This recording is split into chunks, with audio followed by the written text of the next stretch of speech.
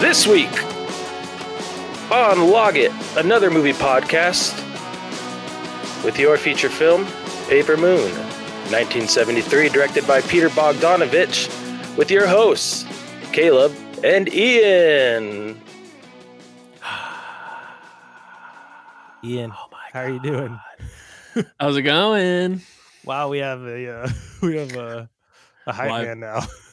A live audio. Yeah, there's a guy behind me. Just Doing it's our a sign spinner. last four. Not yet, guys. Shut up. Hey, quiet back there. It's probably gonna blow my mic out. Episode 7. Wow, I'm into the episode numbers, I guess.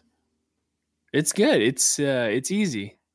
It's a nice way to track it. I mean, 7's a kind of a crazy number because it still feels like we just started. It's probably one of the better numbers. It's a solid. It's a good jersey number. It's a good angular number. Yep, The movie it's a 7. great movie. What's another 7 thing? Help me out here. Lucky number Seventh 7. Seventh heaven. 7 in general is like a heavenly number. There you 7 go. and Then 3. there you go. Wow, 7 episodes. It's just the two of us today. Yeah, it's nice. We had 2 weeks with guests, which was awesome. Angelo, Really in great. week 5, and then last week we had Andy Z, who was awesome. Both wonderful guests. You should listen to those episodes if you haven't. We talked Once Upon a Time in Hollywood. We talked the Day Trippers, and we had a great time doing it. Oh, amazing time. It was a blast. Lots of laughs. Yeah. This week I tried really hard to watch movies on theme with our Ooh, I like main that. movie. I tried to be a little more conscious of it. Okay. So you mean in theme of Paper Moon? Yeah, just movies I thought connected to it and reminded me of it in some way. Thank you again to Angelo, who watched Valley of the Dolls along with Once Upon a Time in Hollywood, for pushing me to be better. Thank you, Angelo. Did he do that on purpose? Shout out to Angela. Mhm. Yeah. That's believe right. he He did did. talk about that, didn't he? He did. Yeah. Yeah. How'd that work out for you? It was really fun, Okay. Because I did the exact opposite, I think. which I respect as well. How Yeah, did it work out for you? You know, it's fun because, again, I'm still doing my wheel of movies. Love it. This week has been almost eye-opening because a part of me feels like, should I be kind of doing what you're doing, like picking towards a theme, or should I just let God decide for me? The movie gods, should I say? I don't know. I think I might. I think this might be my ride or die. I think I might just stick with the movie wheel for the entirety of this podcast. I think you should, Okay. if you want to. I don't think there's Right. anything wrong with it at all. And I probably will have weeks where it is just like I put it on. This Mhm. week just happened to be I picked a movie, and it's a movie dynamic and kind of archetype that I really like. So I guess it was a good excuse to watch a few movies that I really like about kids and their parents in this kind of dynamic, kind of bad Right. parents having to learn to be good parents. And it helps you inform the movie that you just watched too, right? It did give me a lot of fun context. I'm just looking at the movies you just watched, and it's very funny because one of them doesn't make sense. Yeah, I was gonna say once I do my last 4, I have a joke all set up for that. Okay, good. I was like, yeah. There's one I wanted to watch that I didn't get to. There was another one, so I was gonna have Okay. like a perfect 4, but I was like, oh, it's fine. Yeah, I was gonna talk about say. the other one I've watched a lot, so I can reference it pretty well. Okay. So we've kind of done get to know you questions to start the show. I don't have anything planned this week. Mm. Is there anything fun you've thought about? Movie questions, movie watching questions, or should we just jump into last 4? We don't always have to do it. It's not fun, Caleb. It's more of a fear of what's to come. And I have to get this off my chest. Uh-oh. So I pick a movie, right? Getting excited to watch it. I won't disclose the movie because I might want to talk about it later. But it's on Netflix. So I open up Netflix. I'm getting ready. I'm sitting on the couch. And what do I see, Caleb? I've been logged out of my account. Now, this is something I was scared of because probably a few months ago, there have been murmurings that Netflix was going to start cracking down on password sharing. And, I was just like, never going to happen. There's that infamous tweet that they sent out that said, love is password sharing, right? Now look at them. Looks like their social team wasn't on the same page. Yeah, I would say so, Caleb, because I try to go on my account, logged out, can't watch the movie. And this is a scary trend because I'm very nervous that the streamers will look at this and take note. And we'll see what happens, because I think there's been a lot of backlash, especially on social media. But it's not so much a question. It's more of a kind of a fear that I have that, like, they always take the wrong lesson about something, right? So I'm nervous about that. Are you subscribed to Netflix? Can I get a thought on this from you? Yeah, so we're subscribed with a family. I don't know if we actually are the holders or if a family member is. Oof. But we're definitely account sharers, and all the accounts we have are shared either with other people or that other people have shared with us. Mm-hmm. So I'm prepared to abandon streaming. There are alternative routes to get movies, and I have no problem, checking out movies from the library, from getting a VPN and exploring things you can do with VPNs. Right. That stuff baffles me, the VPN. I don't know anything about it. It's really easy. Okay, great. You can show me. Yeah, I can. But I hate streaming at this point. I'm sick of it. In theory, I still love it, but I would much rather build up a library of movies I have on my own that I can access without questioning whether or not they're streaming and where, because that's just such a pain in the butt at this point. Well, right. And then you look at things like Disney Plus, where they essentially just expunged a bunch of things from their catalog so they can collect money on taxes, right? Or save money on their taxes. And that's just like, that's stuff that people made. Like that's the scary thing about streaming. It's like, they're not shows I'm going to watch, or movies I'm going to watch, but some people worked on those. So to have all of your creation just completely scrubbed is really upsetting. And it makes me nervous. And I, like you said, I think beating the drum for libraries, man, they're doing God's work in terms of just having a great selection of things to choose from. So I think that might be where I'm headed as well. Yeah. And the thousands of hours that were put into a terrible show like Willow. Exactly. Talented, wonderful people who probably are masters of the craft that they are working on. I just wanted to say this is something that bothers me with this era of like mega movies that are awful. Yeah. What a waste of human manpower and just what a waste of like human life. What you're saying is totally on the spot, and it just it bothers me. It's weird. The whole streaming thing just feels like this weird, ominous blob. Yeah, it is. It'll be interesting to see if there ever does come an agreement between the writers and the major movie studios and TV studios. But like, I guess it seems like they didn't have the foresight, the studios, about streaming. They had no idea that it was going to come to this. So it'll be interesting to see what the new contract covers, like in terms of like, now there's all this new artificial intelligence technology. Like, how is that going to be written into these contracts and what the writers want? It'll be interesting. But anyway. Well, I think this is a good time as any to get to last four. Ian, what you been watching? Thanks, Caleb. Yeah, I watched some great movies. So starting off, Your Sister's Sister, a movie from 2011, directed by the late Lynn Shelton. She actually passed away a few years ago. Fantastic movie. It's actually shot in Washington, over in, I believe it's Orcas Island. It's a beautiful movie. After that, I watched the 1992 Robert Altman classic The Player, starring Tim Robbins. Fantastic movie, a very meta movie about the film industry and movie studios, things like that. And then, Caleb, I took a trip to the movies. I went to the movie theater and I watched. Look at you. I know.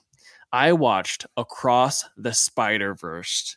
This is, Caleb, blew my mind. I think I called you a day after I watched this. Yeah. I actually, you know what? I talked to Andy, previous guest, on the last episode, and I said, you need to watch this movie. And he's like, nah, I don't know. I'll get around to it. And I was like, no, Andy, you have to go watch this movie. And then he sent me a text message and it just showed me that he bought his tickets and he was leaving right now to go watch it. Anyway, fantastic, fantastic movie. And then finally, awesome. I watched Paper Moon, the movie that you recommended, 1973, Paper Moon, directed by Peter Bogdanovich. Very, very sweet movie. Yeah, I'm glad you watched it. Thank you, and I'm glad you liked it. Well, I had to. And I did. I really enjoyed it. Still means a lot. No, Okay. Well, it does. It is fun telling people to watch movies and they actually watch them. That's so rare in life. Yeah, exactly. Hey, you should listen to this band. Yeah, I'll get around to it. Never do. That's awesome. I also wanted to say with Into the Spider-Verse, you gave it 4 stars, I believe. No, you gave it 5 stars. I gave it 5 you stars. really liked it. Mhm. Our former guest, Angelo, his username on Letterboxd is Michelangelo. Angelo gave it 4.5 stars, so he also really liked it. Yeah, I think right now I just checked. There's a little section on Letterboxd where you can look at the top 250 narrative feature films, and it's currently number 1. And that's like out of all movies, right? So That's like all-time list. now that could be recency bias For for sure. me. However, it's great. Like the story, I think I prefer the first film's overall story. Mhm. But the animation in this movie, they just leveled up. It's insane. It's crazy. I'm so excited to see it. It's one I will absolutely have to see in theaters. Definitely. Yeah, The Player, I think I've watched, but I kind of want to watch list that. So I'll check it out because Yeah. it sounds cool. It's a very, very fun movie. My last 7 real quick. Last Oldest 7? to most recent. My last Episode 7, Caleb. Episode 7, last 4. So many numbers. I know. It gets Math class. confusing. No, this isn't So math. I don't know. as I said, I tried to go in theme. So the first movie was The Blair Witch Project, Insane. 1999, directed by Daniel Myrick and Eduardo Sanchez. I like this movie a lot. Amazing I watched movie. it a few times. It's very scary. Me and my wife have been camping because it's summer.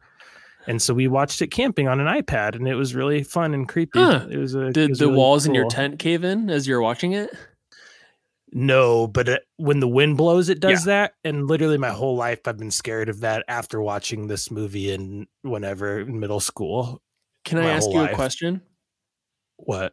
Why'd you pick that movie while you were camping? Awful. That was the point. I wanted to get That was scared. the plan? Oh my god. Yeah, well, yeah. We wanted to watch something scary, and I was just like, well, this is like it's like immersive at movie theater. Right. Oh my gosh. So I love it. It was fun.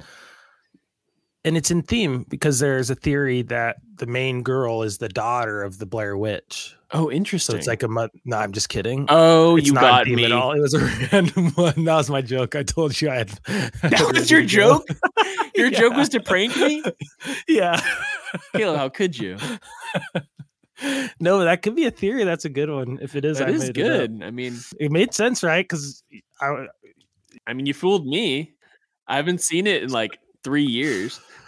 it's a good one. So that was fun. Now here are my on theme movies. So first, Big Daddy, 1999, directed by Dennis Dugan. And this is a Sandman. great Adam Sandler movie. It's got all the Adam Sandler guys. Hilariously, or not hilariously, it is hilarious though, Mhm. but it's going to sound bad.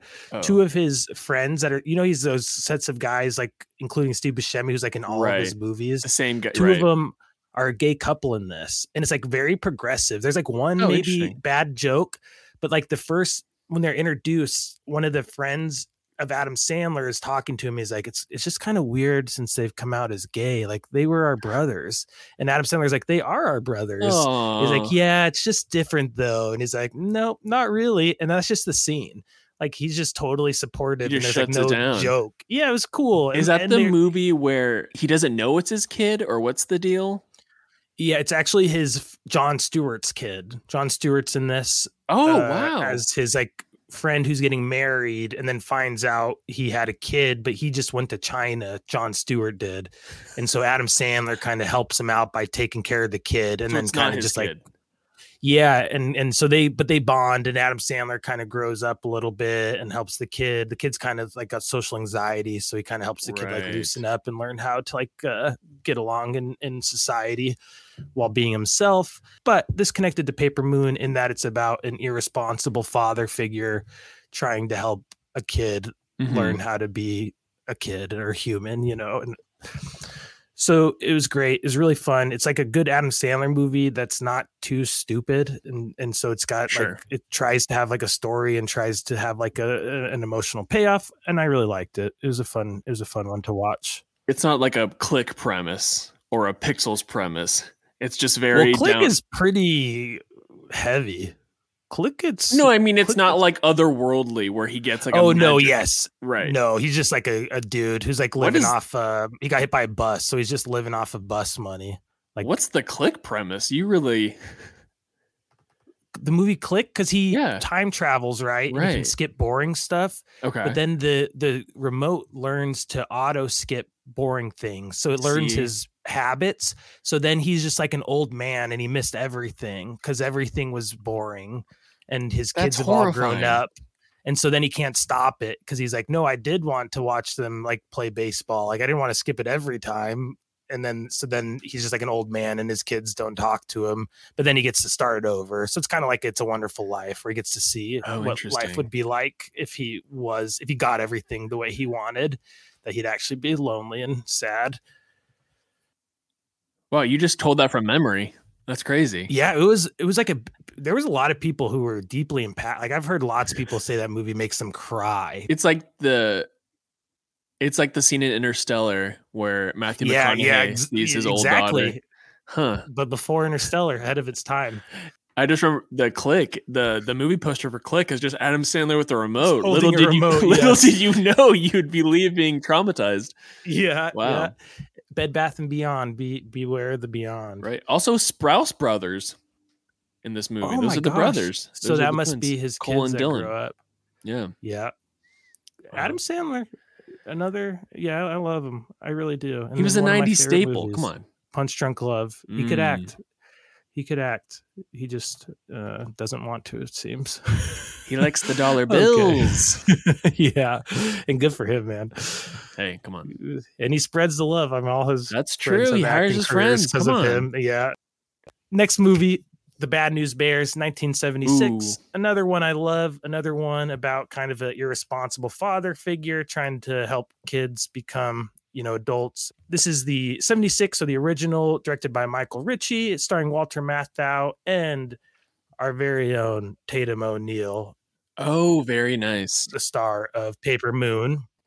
She is a pitcher in this who is better than all the boys and kind of gets is like the niece, I think, of Walter Matthau, or kind of like the stepdaughter in a sense. I think he dated her mom and maybe he's her dad. I can't even remember if they ever explain it, but he's basically her father figure in this.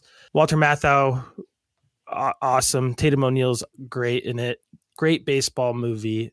I've been trying to write reviews, Ian, Yeah. How's it going? because I want to engage with things and be a part of things. And we have a show about this letterbox. This one, I said, baseball, opera and baseball, a great time. This movie, all the baseball scenes are scored by adaptations of music from the opera Carmen. Okay. And it's really great. I'd watch this movie a lot growing up because I love baseball movies. Pretty foul-mouthed movie for a kid, is it not? Oh my gosh. That was another thing I almost said in my review was the mouse on these children. I cut you off about your opera Oh no, that's okay. So just the baseball scenes are scored by music from the opera Carmen, adapted for film by a composer, and it's just really good. And I never realized that. I watched this movie a lot growing up.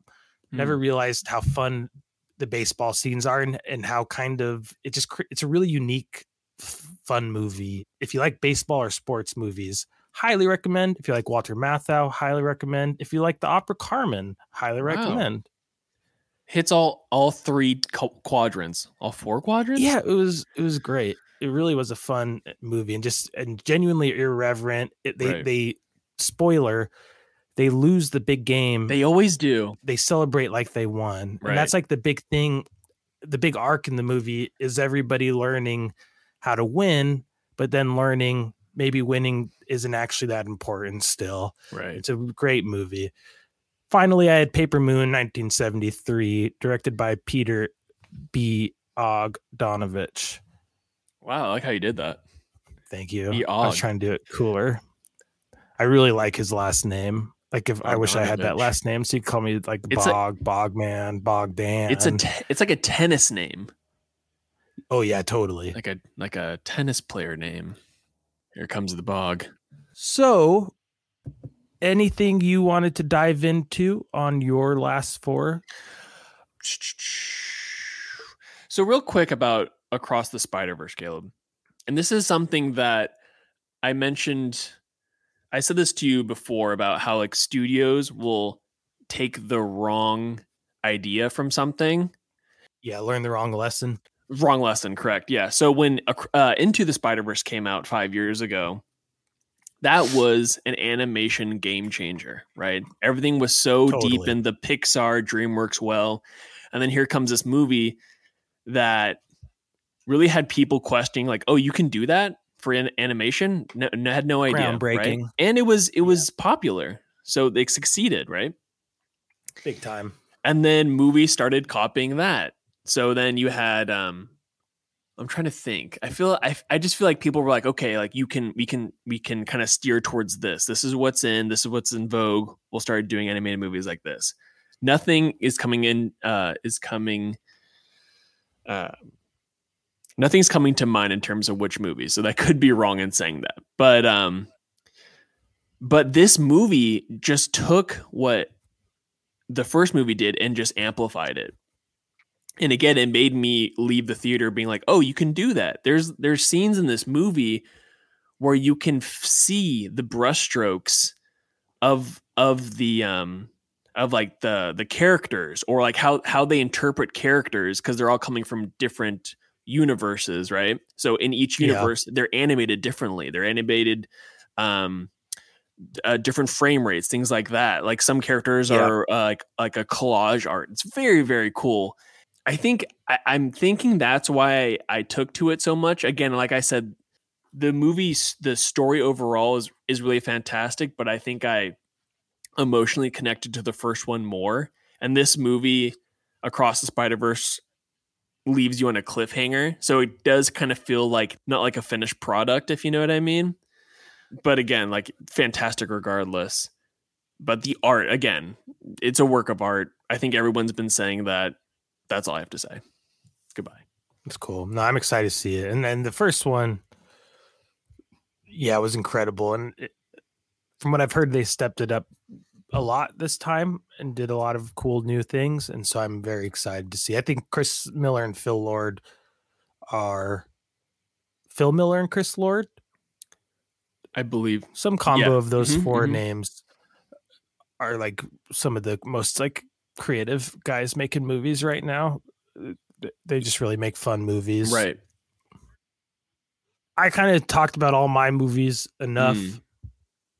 Should we just get to Paper Moon, which I am very excited about? Let's get to it, my friend. Let's get to it. Paper Moon. All right. First, we have a word from you today, I believe. Right. And then we'll be back with the main thing. We need troops. We need troops in the army of Logit. We are on Instagram, and you can follow us. Just go to Logit_pod, hit the follow button, and like every single post that you see. We rely on you. We rely on our listeners. And not only are you listeners, but you guys will technically be day oneers in the army of Logit. Now, I'm kind of sticking with this army metaphor, and I apologize. To say we sound like zealots. And we command you. No. Hello, we're on Letterboxd. This is the premise of our podcast. You guys, you can follow us on letterboxd.com. We are Logit_podcast. Guys, get on the Logit podcast. Follow us on Letterboxd. Follow us on Instagram. And that's it for me. Also, rate and review us on Spotify. Hey guys, this is Tom with the sticker department. Big news for us. We have stickers now. That's a big deal for us in the sticker department, as it's all we do. In celebration of this, we're doing something crazy. These stickers will be available on a website to buy for $, and you can buy them if you'd like to. But what we're doing today, because we're crazy here in the sticker department, we like to have fun. We're going to give one to you if you want it. So just ask for it. Message us on our Logit Instagram or comment Tom? let us know. Tom. Yeah. We can't give these out for free, Tom. The sticker department, it's not covering the cost of the podcast. I'm up a creek here, man. You got to give me some. Okay, well, off the top of my head, they can like and review the podcast on Apple and Spotify. Like, if there needs to be an incentive to give them free. Okay, Tom? But we're excited about these stickers. It is Once Upon a Time in Hollywood art done by very talented at Sunflower Pop Shop on Instagram. We also have our logo also done by Sunflower Pop Shop. If you want one, the other, both, let us know. We'll figure it out. We'll make this work. I believe we'll figure it out. Welcome back. Thank you for that word from you, Ian, I think, or me, maybe. We haven't done it yet, but Yeah, we'll see what happens. thanks for sticking with us through whatever that was. Up next, we have our feature film of the week, Paper Moon, 1973. That's Paper Moon, 2 words. There's a space. I always get confused.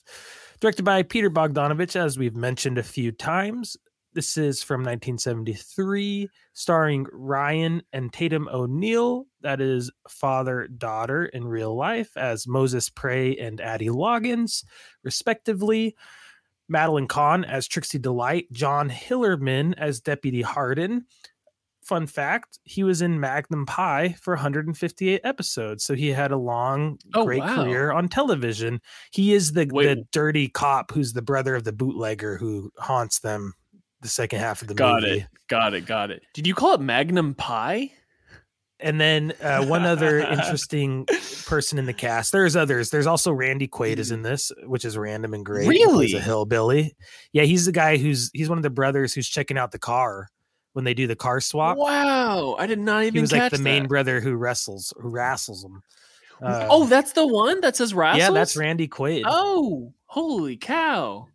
And then also starring Noble Willingham, who played Mr. Robertson, who's the guy at the very beginning that he cons $200 out of. That becomes a big running theme throughout the movie, the $200. And he was in Walker, Texas Ranger for 155 episodes. So he also had a long, great career in television, among other films. I thought that was really interesting. This was written by Joe David Brown. I believe it was a novel first. He also helped write the screenplay for the movie. He also adapted this into a TV show that went for 13 episodes by the same name, Paper Moon. The other writer of this, and I'm guessing who helped him adapt it into a screenplay, was Alvin Sargent, who wrote Spider-Man 2, 3. I saw that. And The Amazing Spider-Man 1. Wild. Yeah. Very cool. And then one last thing about the cast I'd like to say. Ed Reed played the lawman / Bible buyer when they conned the guy who's with the widow. Yeah. And they think they're going to get caught for a second. And then Addie pulls it off. Addie to the rescue. That's the only movie he's in. That's the only thing and so I'm guessing it was a real guy who was around or in the town or something. But I thought he was really great in that quick scene. Awesome. He's really imposing. And then when he flips to being a sweet, nice guy who wants to buy the Bible, I believe both sides of it. And so I just thought that was interesting. Kind of weird, random. One and done. Hey, leave on a high, right? So, Ian, this was your first time seeing this. Yes, that is correct. there are stakes in this movie, but it was a nice, like, light, wild romp of a movie. I am big on like con scam movies, kind of like your Ocean's 11, things of that nature. So this was right up my alley. I had no idea what the movie was about going into it. And I knew of Peter Bogdanovich because as I was starting my movie journey, wanting to kind of delve into more movie history, Peter Bogdanovich's name comes up a lot. So I listed all of his movies, Paper Moon being another one, and Last Picture Show also is another one I really, really want to watch. But yeah, did not see this movie until you recommended it, and it was a delight, I must say. Good. So I thank you. I thank you for sharing this with me. No, it's fun. It's fun recommending movies and people actually watching them and being able to talk about them, because it's always what you're kind of hoping is you can end up having a conversation about it. I was going to say, this is more of a movie sharing pod. Like, we started this podcast in order to share movies, just to finally be able to get somebody to talk to us about movies. And it's working. It's great. We've had so many great conversations with other people too. I have a new movie friend, show and tell, if Andy. you will. Yeah. What was your association with this movie? Because I'm assuming you've seen it before. Yeah. So I've watched it a couple times in high school, probably, or after high school, and enjoyed it, but didn't quite get what I was looking for. I think at that time I was probably expecting something more like Big Daddy, where it has a resolution and it's more like a comedy. And this has some pretty heavy themes about kids growing up maybe too quickly and not understanding what they're learning exactly. Like, there's a really great scene in this movie where Tatum O'Neal is on her own. Addie is on her own in the shop, and she cons the guy. Oh no, she's at the fair, and she cons the fair guy just on her own, not even as like one of my favorite scenes. Like, she's just doing it because it's what she does.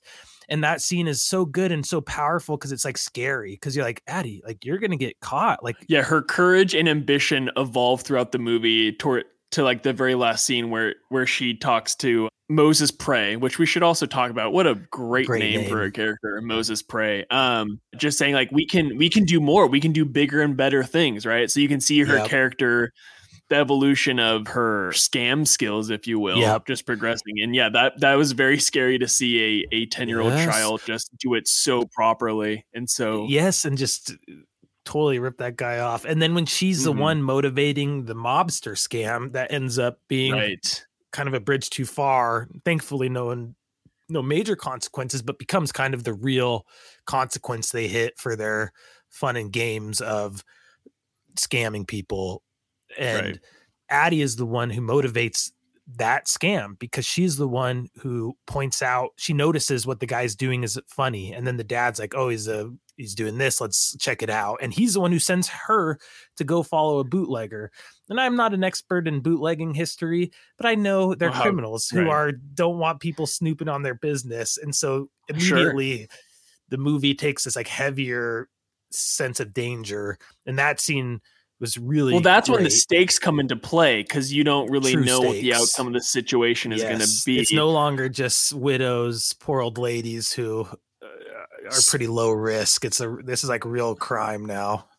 Right. Well, speaking on Addie and her scam knowledge or evolution, in the beginning of the movie, when they're kind of doing their Bible sale scam, and just her first improv, and she ups the price of the Bible because she can see that the woman is of wealth. So she knows in that she instance, reads the mark, I can get even more better than exactly.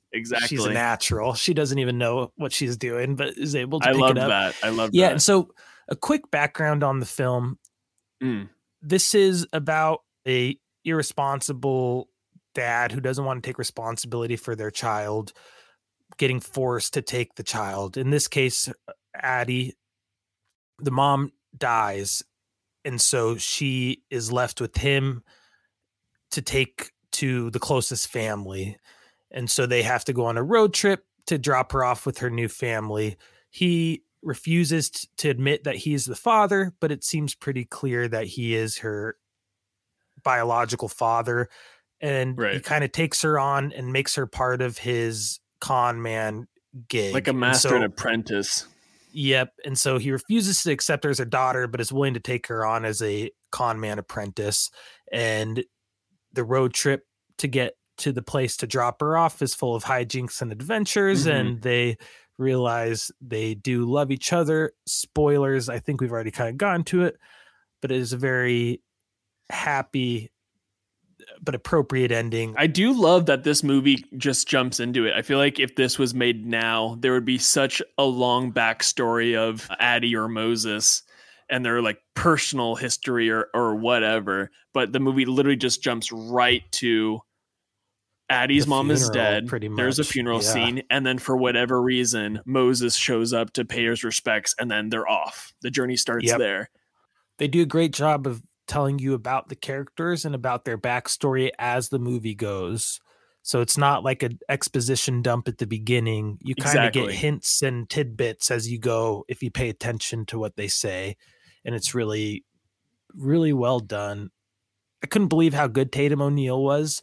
I watched Bad News Bears as well because she's in that. Right. And it kind of fit. I don't know if this is accurate, but it's like a true to life character for her. I feel like it was almost like it almost felt like method acting. Like you could tell that she was just kind of that kind of kid that kind of got it. Yeah, like enveloped in the role. And as you said before, Ryan O'Neal, the character or the actor that plays Moses, is her real life father. So I wonder if that plays into it. Like there was just such a kind of like easygoing nature on the film set that she was just able to kind of play that daughter role, if you will. Also, we're bearing the lead, Caleb. Tatum O'Neal won an Oscar for this movie. Yes. Okay. So this perfectly segues into some other things. No. Because this is you it was almost planned how perfectly you segued. Wow. So this was not planned, by the way. Nothing was. We didn't even plan on meeting at the same time. This was just luck. I watched a 2011 interview with them at the Palm Springs International Film Festival. It was Ryan O'Neal and Tatum O'Neal as adults, obviously, both of them. And it was very interesting. I think it's the last public appearance I could find with both of them. I don't know if Ryan O'Neal has passed away. I didn't look. Rest in peace. He's still alive. I looked. Okay, never mind. Let's cut that out. No, leave it in. But it was very insightful in what they said and also in how they acted. So you mentioned how there was probably just a lot of her living the movie to a degree. Right. She mentioned a few things about how with her dad, Ryan, it sometimes felt like she was treated like an adult. And she said, to me, there was no difference between kids and adults. We were always the same. And that explains her character a lot. And then right after like on the set? No, just like with her dad, that's the way Ryan O'Neal raised her in real life. Oh, interesting. So right after that, she says, and now I wish I was a kid again. Of course. Yeah. And so I get the sense that she was one of those kids that grew up too fast in like real a life. latchkey kid. Yeah. Mm-hmm. And kind of there was a few things she said that gave a sense that she and Ryan O'Neal didn't have a great relationship in real life. Yeah. Especially after they're working together. And then you mentioned, so Tatum O'Neal won an Oscar. Funnily enough, Madeline Kahn was nominated for Best Supporting Actress that year as well. So they were both nominated for Paper Moon for Best Supporting Actress, and Tatum O'Neal beat Madeline Kahn. Even in that interview in 2011, there was a sense that she was uncomfortable being asked that question because probably so many times in her life, people were like, so is Madeline Kahn mad at you that you won and you were just a little kid? And she was talking about how she didn't understand what the Oscars were even about. Of course not. Or what it meant. So she didn't even realize how personal it might have been for all the older women who this might be their only chance in their life. And then she was this little girl who won this prestigious award and was like, woohoo, I didn't have to go to school for 3 months. Right. It's interesting that she won for Best Supporting Actress when she is basically the lead. The lead. Yeah, that's interesting.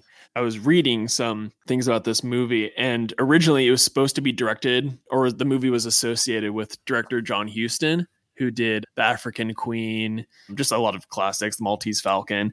Yeah. And it was supposed to star Paul Newman and his daughter, Nell Potts. And I was wondering if that was just what they had in mind, was having a father-daughter like duo, like It's made such a good opportunity. which makes sense to, like, because the character, like you definitely, you kind of want that familiarity on set, and you can just tell by the performances. And if you can just get that chemistry naturally instead of relying on acting from a kid, Exactly. why not take that shortcut, or not shortcut, but just take the smarter route? And I think it should be known that, like I think we've been singing the praises of Tatum O'Neal because she's 10 years old, and child actors usually get a bad rap. Like usually they're not, like, that's usually the worst part of movies that star kids is the kids themselves.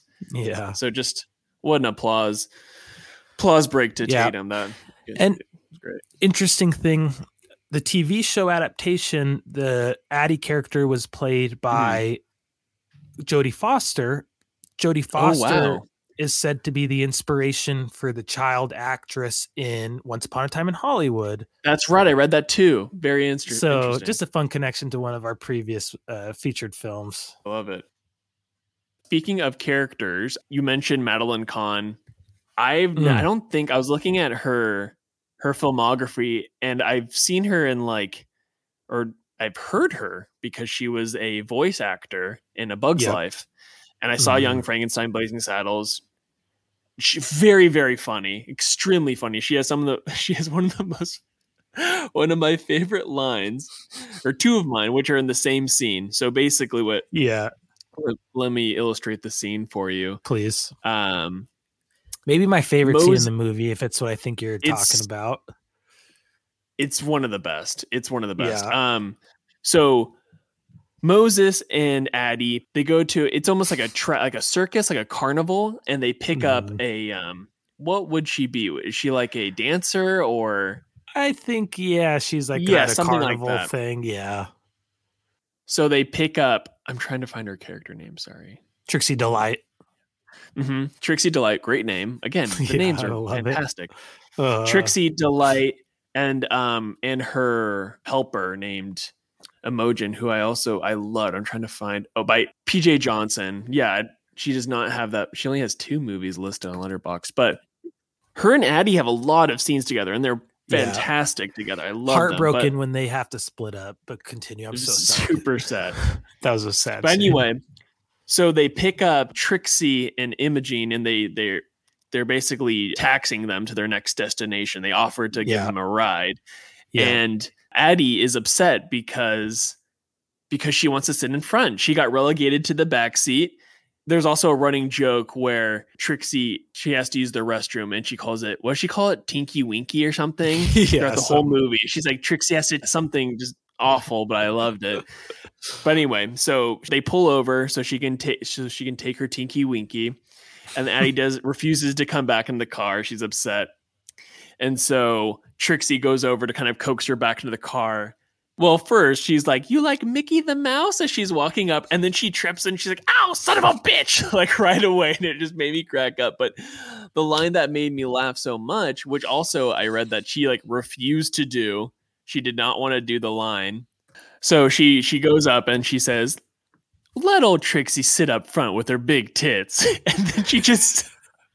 And then there's like, you can see, because I read kind of like a fun fact about that line where she refused to say it. She didn't want to say it. It was too blue for her.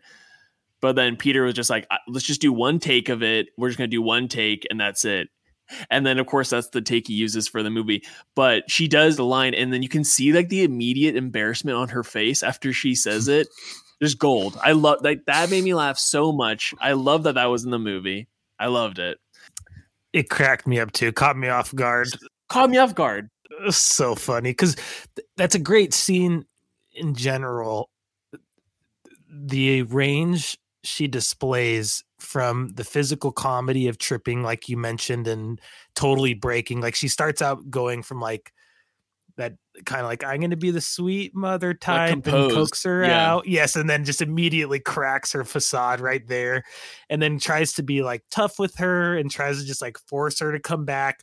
And then it finally gets to this like real heartfelt speech where she's like, when she talks about how men, it never works out. She's like, especially if I Yeah. like them. So don't worry. She's like, let me just have a few days and I'll be out of your hair. Right. Really seems to open up and finally just like realize. Yeah, she bears her soul to this child. Yeah, and then it works, and Tatum O'Neal kind of respects it seems, because she does get back in the car at that point. I kind of feel like Madeline Kahn should have won over Tatum O'Neal. I don't care about Oscars. I think they're worthless, truly. But that speech was, I was engrossed and had my full attention, and I bought every like bit of it. Madeline Kahn, you said you hadn't seen What's Up, Doc. She's in What's Up, Doc as well. I watch listed that just for that alone. She's becoming one of my all-time like favorite comedians. Like she's up there with like Chris Farley. They just like stole the show. They just had this like energy where they were just like so fun to watch. Can't say enough good about Madeline Kahn in this movie. It was a great performance. And in general. Oh, actually, can I say one more line that I loved from? Yeah, please. So there's a scene where Addie is confronting Moses about why they picked up Trixie Delight, like unnecessary, blah, blah. And then Moses says, Miss Delight ain't no cow. She's a proper woman. She has a high school diploma, which just made me laugh that was just, I mean, it made sense given the times. It's a Great Depression era movie, Yes. But just the fact that she has a high school diploma is what makes her a proper woman. I absolutely loved that. I think in that rant, he says something about her being from a good family. Did you say that too? I think so, yeah. She's like, she's from a good family. She was a high school. So maybe, and he starts defending it before Tatum had even said anything. So he's just so self-conscious of her having Trixie Delight as a name and knows how it sounds. That scene also reminded me. So the fourth movie I wanted to watch in relationship with this was Somewhere, but directed by Sofia Coppola. Love that movie. So good. Another awesome father-daughter kind of bad dad trying to learn how to be a good father. That's a great reference, Caleb. Great movie. Love it. Absolutely love it. Beautiful, great music. The music was done by Sofia Coppola's husband, the lead singer of Phoenix, right? Phoenix, yes, and the music's really pretty. A slow burn, but also very funny and heartfelt. Very similar to this movie. I think it must have been at least in mind. Great Los Angeles movie too. Yeah, beautiful hotel, Chateau Marmont, however you say it. Yeah, really, really a great movie. And that scene specifically reminded me of Somewhere.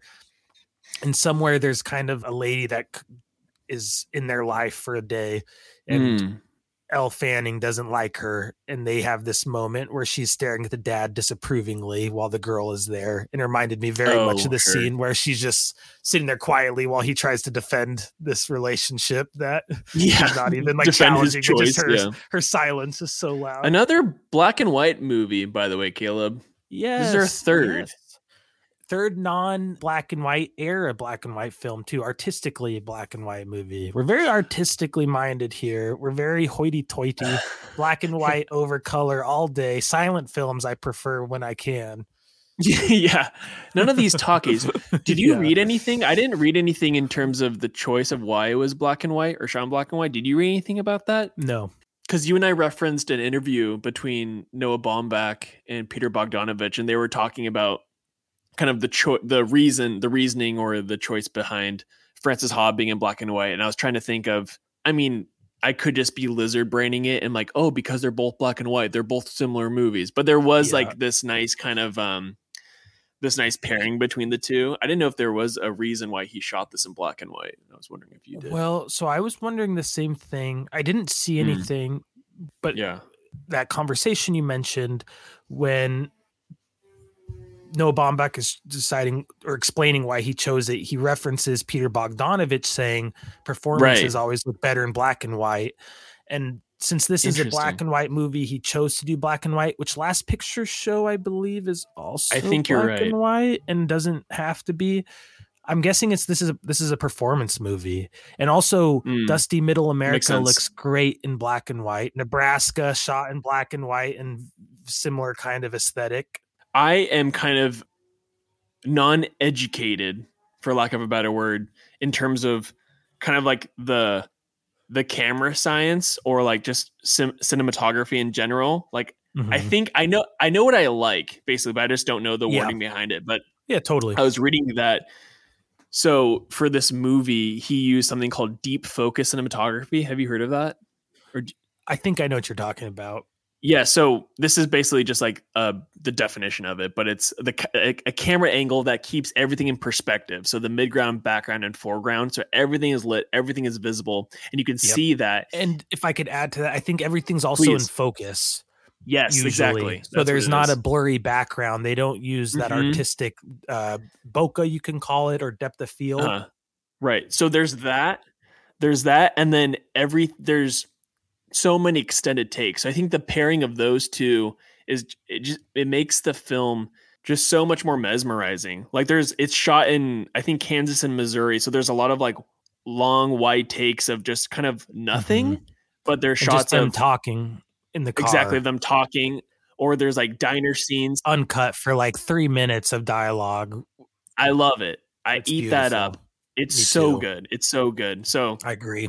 I just wanted to shout that out because I thought that I was looking at movies. I can't reference any of them because I forgot, but there's a list of movies that kind of use that deep focus cinematography, and they're all amazing. Us is one of them. Us was referenced. Yes, and if I could, one of the first movies to utilize that kind of multiple actions in a single frame, and what you could also call like the deep frame, I believe, or was Citizen Kane. And if you remember in Citizen Kane at the very beginning, the parents are talking about shipping the kid off or something.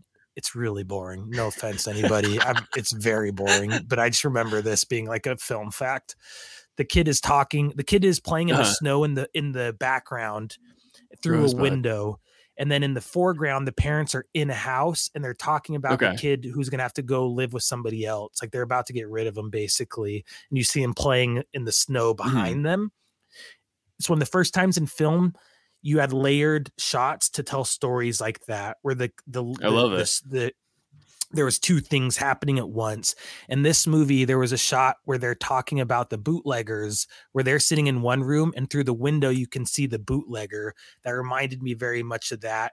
And I think plays into the full frame thing, where when you're using the full frame like that, you can have different stories happening in the same shot and include a lot of information. Community, the TV show, did an episode that was really interesting that utilized this in a fun way. Over the course of a full episode, only ever in the background, a storyline of Abed helping a student give birth.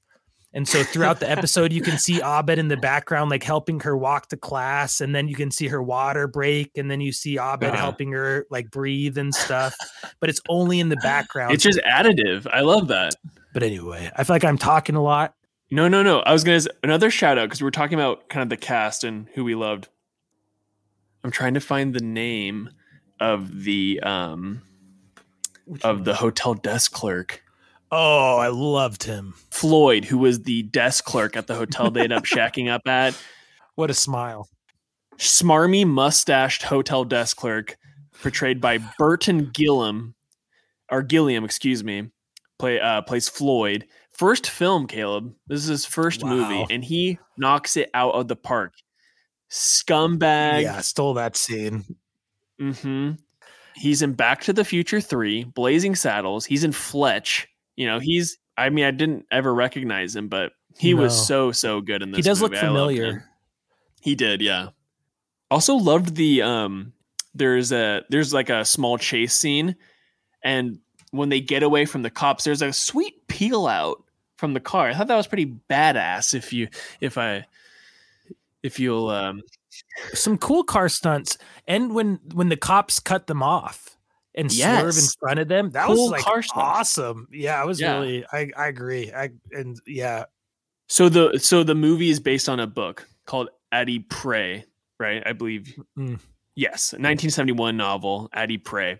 So when Peter Bogdanovich adapted the movie, he didn't want that to be the film name. He didn't want that to be the name of the movie. So he chose Paper Moon because of the song, and he liked the title of the song. And when he picked Paper Moon, he asked his friend, Orson Welles, famed director, actor, if he liked the name. And then Orson Welles said, "It's such a good name, you don't even need to make the movie. Just release the name." which I disagree with. I don't agree with that. But I'm like, oh, that's great because it has nothing to do with the movie. It's just a song. It's a Benny Goodman song, I believe, who is a jazz clarinet player. Yeah, I thought that was interesting. Also, because the book gives away the parentage, because the entire movie you're like, is she the daughter? Is she not the daughter? But then the book is just called Addie Pray. Right. Yeah. Which she does kind of adopt in a Rey Skywalker sort of sense. She never officially she buries takes it the on, lightsaber, right? But that's like the only acknowledgement you get in the whole movie that she's her daughter. His daughter is that she says in a con, "I'm Addie Pray," and he doesn't say no. I think that's the only time he gives her any leeway on being his kid. The fun thing, the only connection to Paper Moon is the photo booth that Addie wants to take a picture with her dad, Moses. Thank you, with Moses, and he never comes. And at the very end of the movie, she leaves him the picture of her sad and alone on the Paper Moon photo booth, and that's what spurs him to come back. The thing I always forget, the cover of this movie is Addie and her father sitting on the Paper Moon photo booth together, which never actually happens in the movie. Right. That's the happy ending you never get. I always think it's going to end with them doing it, and that'll be the last scene. But it's literally just the cover has left such an imprint of them together on it that I think it's coming at the end of the movie. And so it's like, it's a cool movie thing where the cover is like the happy ending. It's like a foreshadow. Yeah, right. And like assuming it happened at some point afterwards, like it's pretty fun. It's a pretty like meta way to do it. I don't know if it's on purpose or is just the best cover, but it totally feels like in my mind it's canon. I have a question for you. Yeah. So the character, Ryan O'Neal's character, Moses Pray is his name, and in the movie, his scam is selling Bibles to recently widowed people. Yeah. So do you think that's his real name, or did he pick Moses Pray because of the line of work he was going into, the Bible selling, if you will? Like if he was like bootlegger, would he be Ryan Whiskey, Yeah. Which is a bad name. I believe it was a con name. I think so too. Bible salesman. Yeah, I agree too. I also love that every time he's going to con someone, he inserts his gold tooth, his little gold tooth, which I think is kind of a red flag. I would not do that. That makes you look like more suspicious. Yeah, I didn't.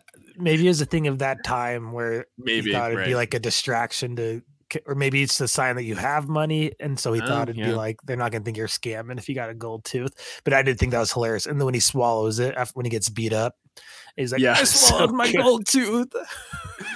So good.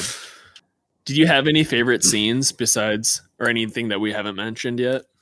Yeah. Off the top of my head, definitely the Madeline Kahn scene we already talked about would be up there. So good. Just anything with her, honestly. Agreed. Just her whole part I love a lot. Oh, yeah. Okay. Another one of my favorite scenes is when Moses tries to trade the car and he's talking to those country hillbilly types. And I don't mean that to be mean. It just that's how they're very much represented. And he challenges them to wrestle, and then he kicks their butt, and it turns out he's really good. Love that. You don't get much insight into who he was before this movie ever. And that's probably the most insightful thing you get into what his background was. When he's talking about the wrestling, he talks to him about which game they're going to play and what style of that game. So he's very familiar. Yeah, he had a knowledge to it. So he seems like a guy who grew up on a farm and didn't want to be a farmer. It reminds me a lot of Liev Schreiber's character actually in Day Trippers, where he's kind of a working class guy who resents the working class and like believes he's like deserves to be better. Because they also talk about Franklin Roosevelt a lot.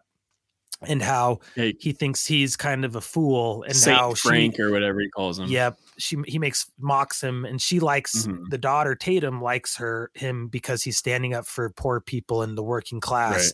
And the dad is kind of resentful of that. So I Yeah. love that scene because you get a ton of backstory without ever mentioning anything about his backstory.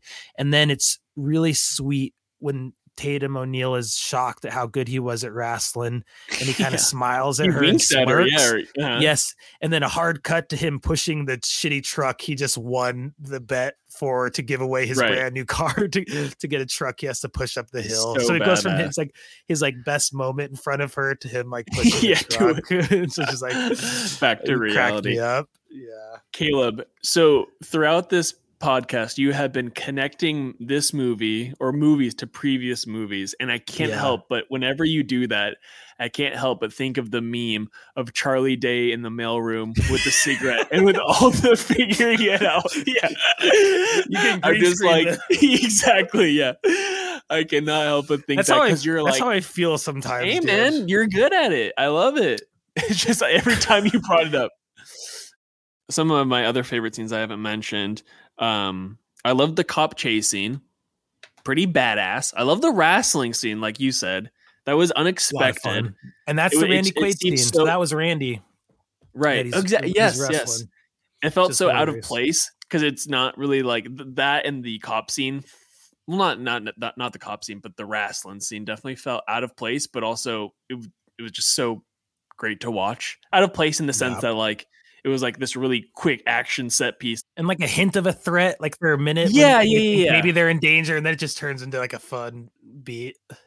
Right. And I love all the solo Addy cons.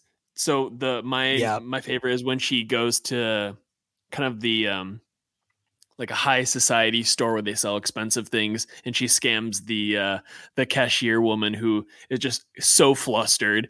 I felt so bad for her. So good at her job. Yeah. Right. Like she does like the change trick where she's like, okay, if I give you this much, can you give me that? If I give you this much, can I give you that? And then I didn't realize that right before she interacts with the cashier, Moses does, and he gives her a $20 bill, which is referenced by Addy. So yeah, right you combine after. two Does cons. this make sense? You combine Yeah. two cons. So there's the one con where she gives her a $5 to pay for something, but the dad left Uh-huh. a $20 with a specific note that That's she's what going it to is. reference. Yep. So she'll say, "But mine had a note on it, I swear." And then they're like, "Yeah, it did." So she's not lying. But then Yeah, so she good. also did do the give me a 1, give me change for a 5. Yes. Which I was going to ask, do you know how that the con fair. works? Because I did not understand. No idea. how they- No clue. I was what it lost. Yeah, me too. Because I would have been scammed. yeah, I've probably been scammed by that trick already. And then I love all the Imogene and Addy scenes together as well, because they do a little Yeah, con they of were their great. own. And they were PJ Johnson was fantastic. I loved her. She was so great. A great little mini Parent Trap kind of plot there in the middle Mhm. of it. That's what yeah. I thought that's sequence. I mentioned it earlier with PJ. It was so sad because Addie is so happy to get going and on with her life, but then PJ like lost a friend. It felt like they were like Mhm. bonding, but like Addie's almost like too. I don't know. PJ seemed much more aware of what she was losing than Addie did, and how special it was to have a friend like that. Yeah, Set that up. right. Also, that scene with Madeline Kahn is hilarious, where she gets so mad about the $25 offer, and then within like 2 lines is like $25. You say? Well. I have 2 random things as well, if I can Yeah, I get love those it. off. So Please. throughout the movie, Addie, she's even on the poster, Addie is a smoker. You see that she's a smoker. Lots of smoking. Lots of smoking. So those this is what it says. There's no other Proof. there's or no other anything. information about it, but they said that the cigarettes, there were non-nicotine cigarettes, and they were made of lettuce. So I'm assuming that the tobacco is lettuce, and those made her sick. Like they made her nauseous. I was gonna. So It's then- probably worse than tobacco. Yeah, making her smoke green. Yeah, That that's green? Not even that green would have been. That's no. disgusting. That seems like horrible. Yeah. I feel. for I mean, smoking? smoking cigarettes for a kid would have. I don't know. Awful. Yeah. And You remember just that smoking YouTube anything. video Of the little kid with like 1,200 cigarettes, or the big little kid. Yeah, it's so I wonder what funny. he's doing now. I hope he's still Hope he's all around. right. Yeah. Yeah. Also, so like we said before, Tatum O'Neal won the Academy Award for Best Supporting Actress in 1974. Right. And she was also another nominee was Linda Blair, who is only 4 years older than her for The Exorcist. What movie? For The Exorcist. Wow, that's dumb. Yeah, isn't that crazy? That's crazy. Interesting. So Hollywood is hot for little kids. Okay, well, that year. You should rephrase that.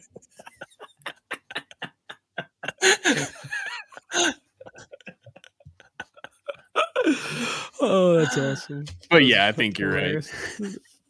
Because that was Jodie Foster time, we know, because that TV show came out the next year too, where she was a rising star. Because when was Taxi Driver? That was like 70.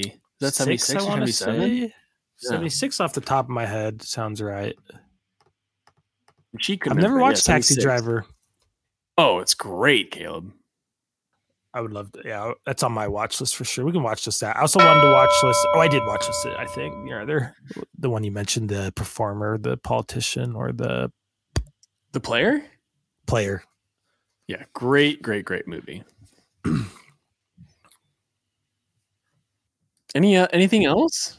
So I mentioned Tatum O'Neal was very young when she did this. She had never acted before. She was in school, and basically her dad was like, if you get this movie, you don't have to go back to school for a while. And she's like, awesome, I'd love to. So it was not like looking to be an actress, I don't even think. But she's like, I got to hang out. She said this in her 2011 interview. I got to not like ditch school and go hang out with my dad all day. So it was like the best deal ever. And so she had a great time filming, it sounds like. Bogdanovich apparently was super great with her. One thing she mentioned really appreciating about his directing was that he would actually get on his knees and talk to her before filming. So, and specifically to her. So he'd talk to the cast and get everybody set, and then he'd come to her and kind of talk to her about what was going to happen and talk her through the scene, basically. I thought it was just very sweet.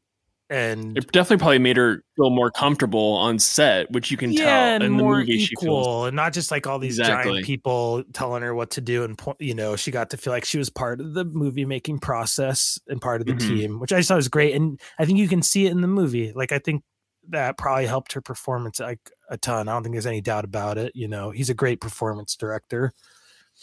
Or acting director, whatever you call it. Yeah, I think I read too that Peter Bogdanovich had like zero hopes for this, not zero hopes on this movie becoming like a financial success, and I'm sure he did not think that anyone was going to be an Oscar winner. Nominated. If anyone, it would be like Ryan O'Neal or something. Do you have any idea what the budget was? Yeah, keep in mind this is a movie from 1973, but budget $2.5 million, made $30.9 million. So it made everything back and more. Major hit. Bigger budget than I expected, but it makes sense because there are some fun set pieces, and this is filmed in the 70s, but it's set in the 40s. Is that right? 30s, I believe. 30s? Yeah, 1936. So probably a decent amount of set building to recreate. It's so believable. You don't think about them having to like fake it, but exactly. No, I loved it. I'm glad I got to watch it and share with you and kind of talk about it on the record on this podcast. Cause it's one, when I first watched it, I didn't love it. Like, I'll be honest. I don't think I got it. I think I might've mentioned that earlier, but it's one that's grown on me a lot. And I think as my appreciation of like nuance in film and my ability to like understand that stuff has grown, my like love for this movie specifically has, because it's not like a happy ending. You don't get like a big payoff. You do get a moment, but it's still, they're still bickering, and the dad still says like, I don't want you. And she's like, well, I want my $200. And that's where they end off, Exactly. It's very ambiguous. And since the real life stuff now, that plays into it, but it's a really special movie in that it mixes real life with filmmaking in a way that you almost shouldn't, and like you maybe don't know how if it was a positive thing for the people involved in the long run. I question, Right.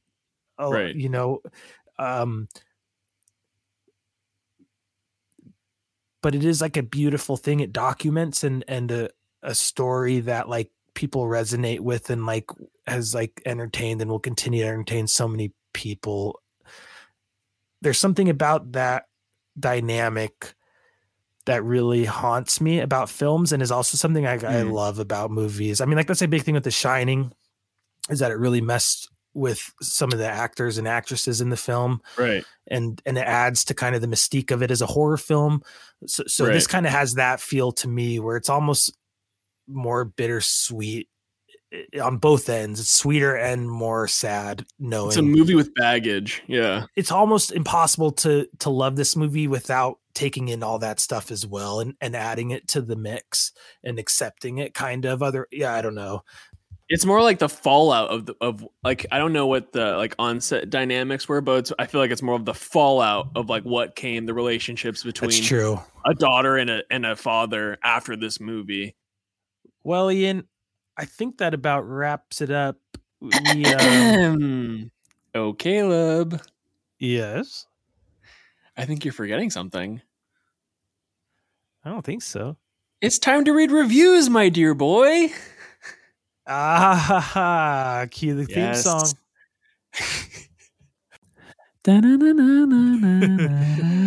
Welcome everyone to Ian's Review Corner, where I read reviews on Letterboxd from the Letterboxd community. What do you say, Caleb? You ready for this? Yeah, so what's the official name of the segment? I call it Ian Reads Reviews, but what do you call it? Ooh, that I really cornered myself in Ian's Review Corner. I like that. Updated. I'll update it officially on the things. Canon. We're recanonizing Log It.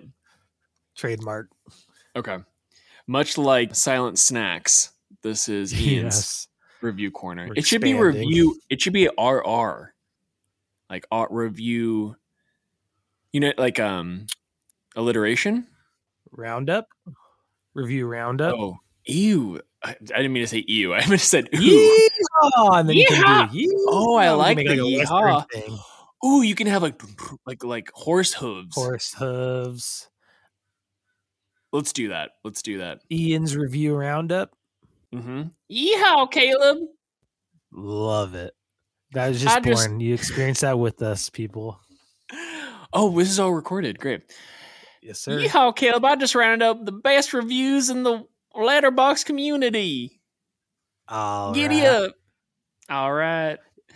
Yes, sir.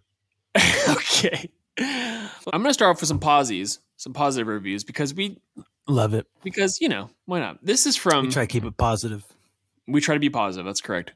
This is from Brendan O'Hare. He gave this a 4-star review, and he says, this film brings together two of the best possible character types, huckster Bible salesman and child who smokes, and the result is 4 out of 5 stars. Nice. That's good. Thank you, Brandon. This is from username KYK, and they gave it 3.5 stars. And they say, Tatum O'Neal charges that rich lady $24 for a Bible. I ran that through an inflation calculator, and $24 in the 1930s would amount to about $420 today. Okay, work. Isn't that crazy? Wow. Yeah, that's cool. That's a fun fact. Thank you, Kick. Yeah, thank you, Kick, for doing the Lord's work on that one. This is another 4-star review from Kevin T. Porter, a favorite of mine, and they say, as a future father of daughters, I thought this movie was terrific. 4 stars. Nice. That's good. I like that one a lot. And then my last positive review, this is from Liam F. They give it a 4.5-star review, and they say, Ryan O'Neal casually handing his 9-year-old daughter a lit cigarette has got to be one of the funniest images ever committed to celluloid. Liam, we agree. Yeah, that's good. That's fun. That's a good one. Yep. Thank you, Liam. But Caleb, not everybody liked this movie. This movie did have some negative reviews. So I think we should shout these out because it's only fair. Yeah. This is a 1.5-star review from Mehdi Omidavari, sorry if I'm butchering that, Mehdi. And they say, Bogdanovich is Midwest with another story of conservative men creeping into crooked life of a hustler. It could not be more American than this. And they say this, Caleb. They say Badgonovich instead of Bogdanovich. A little play on words there. Nice. Bogdanovich stories are a story of America like his life itself, which was combination of ambition, early success, and failure. I That was a cool get review, that. though. Yeah, No, yeah. I like that. That's a good negative review, I think. I agree. And we have another one from Page. They give it 2 stars, and they say, the chemistry of the 2 main characters was sweet and enjoyable, and I understand why people love that aspect of the movie.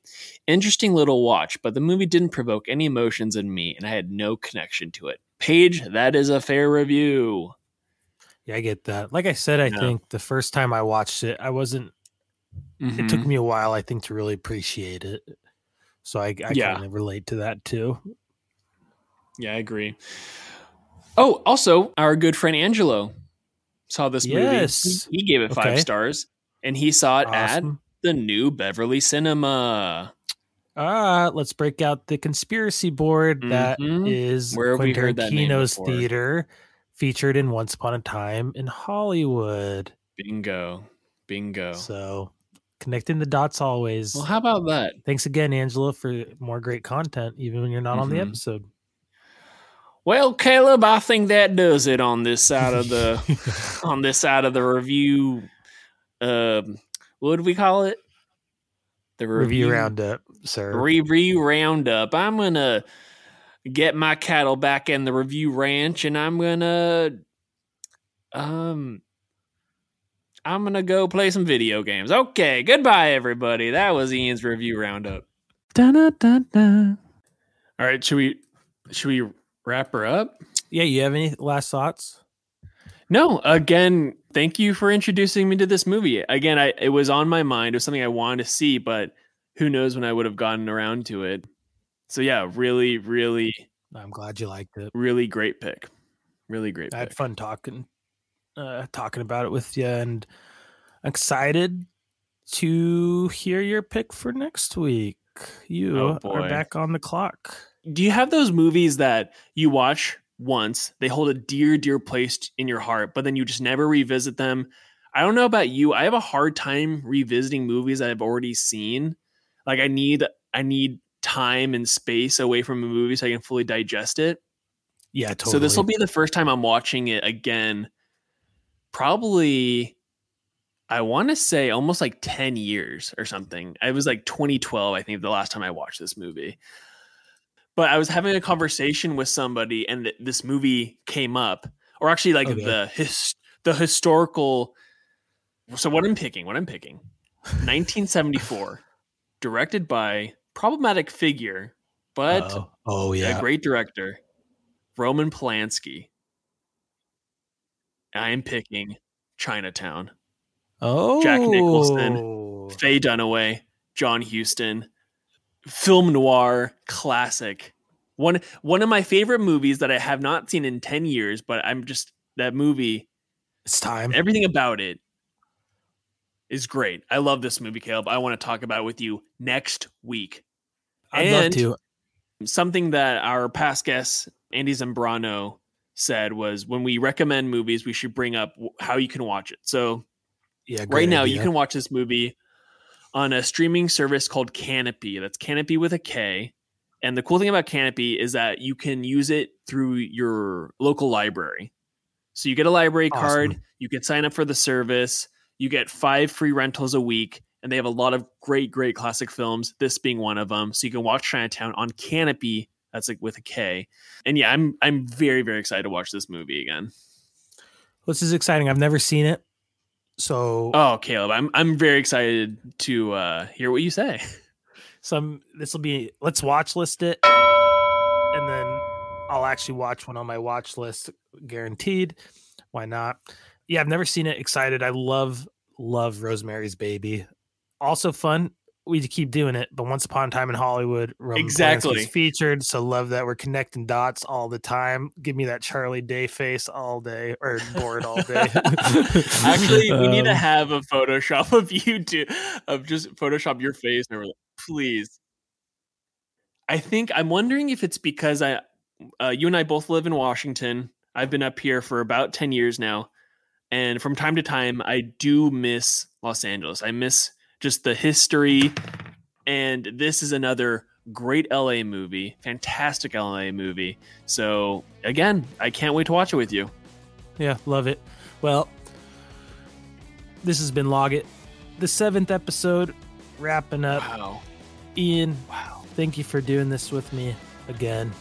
Always and forever, Caleb. I can't wait for the next one already. Truly, I can't wait. Talk Chinatown. And hope you have a great week. I'll be talking to you. Yeah, I'll talk to you in just a few minutes. Sounds good. All right. Well, log out. Hey, Go watch a movie. All right.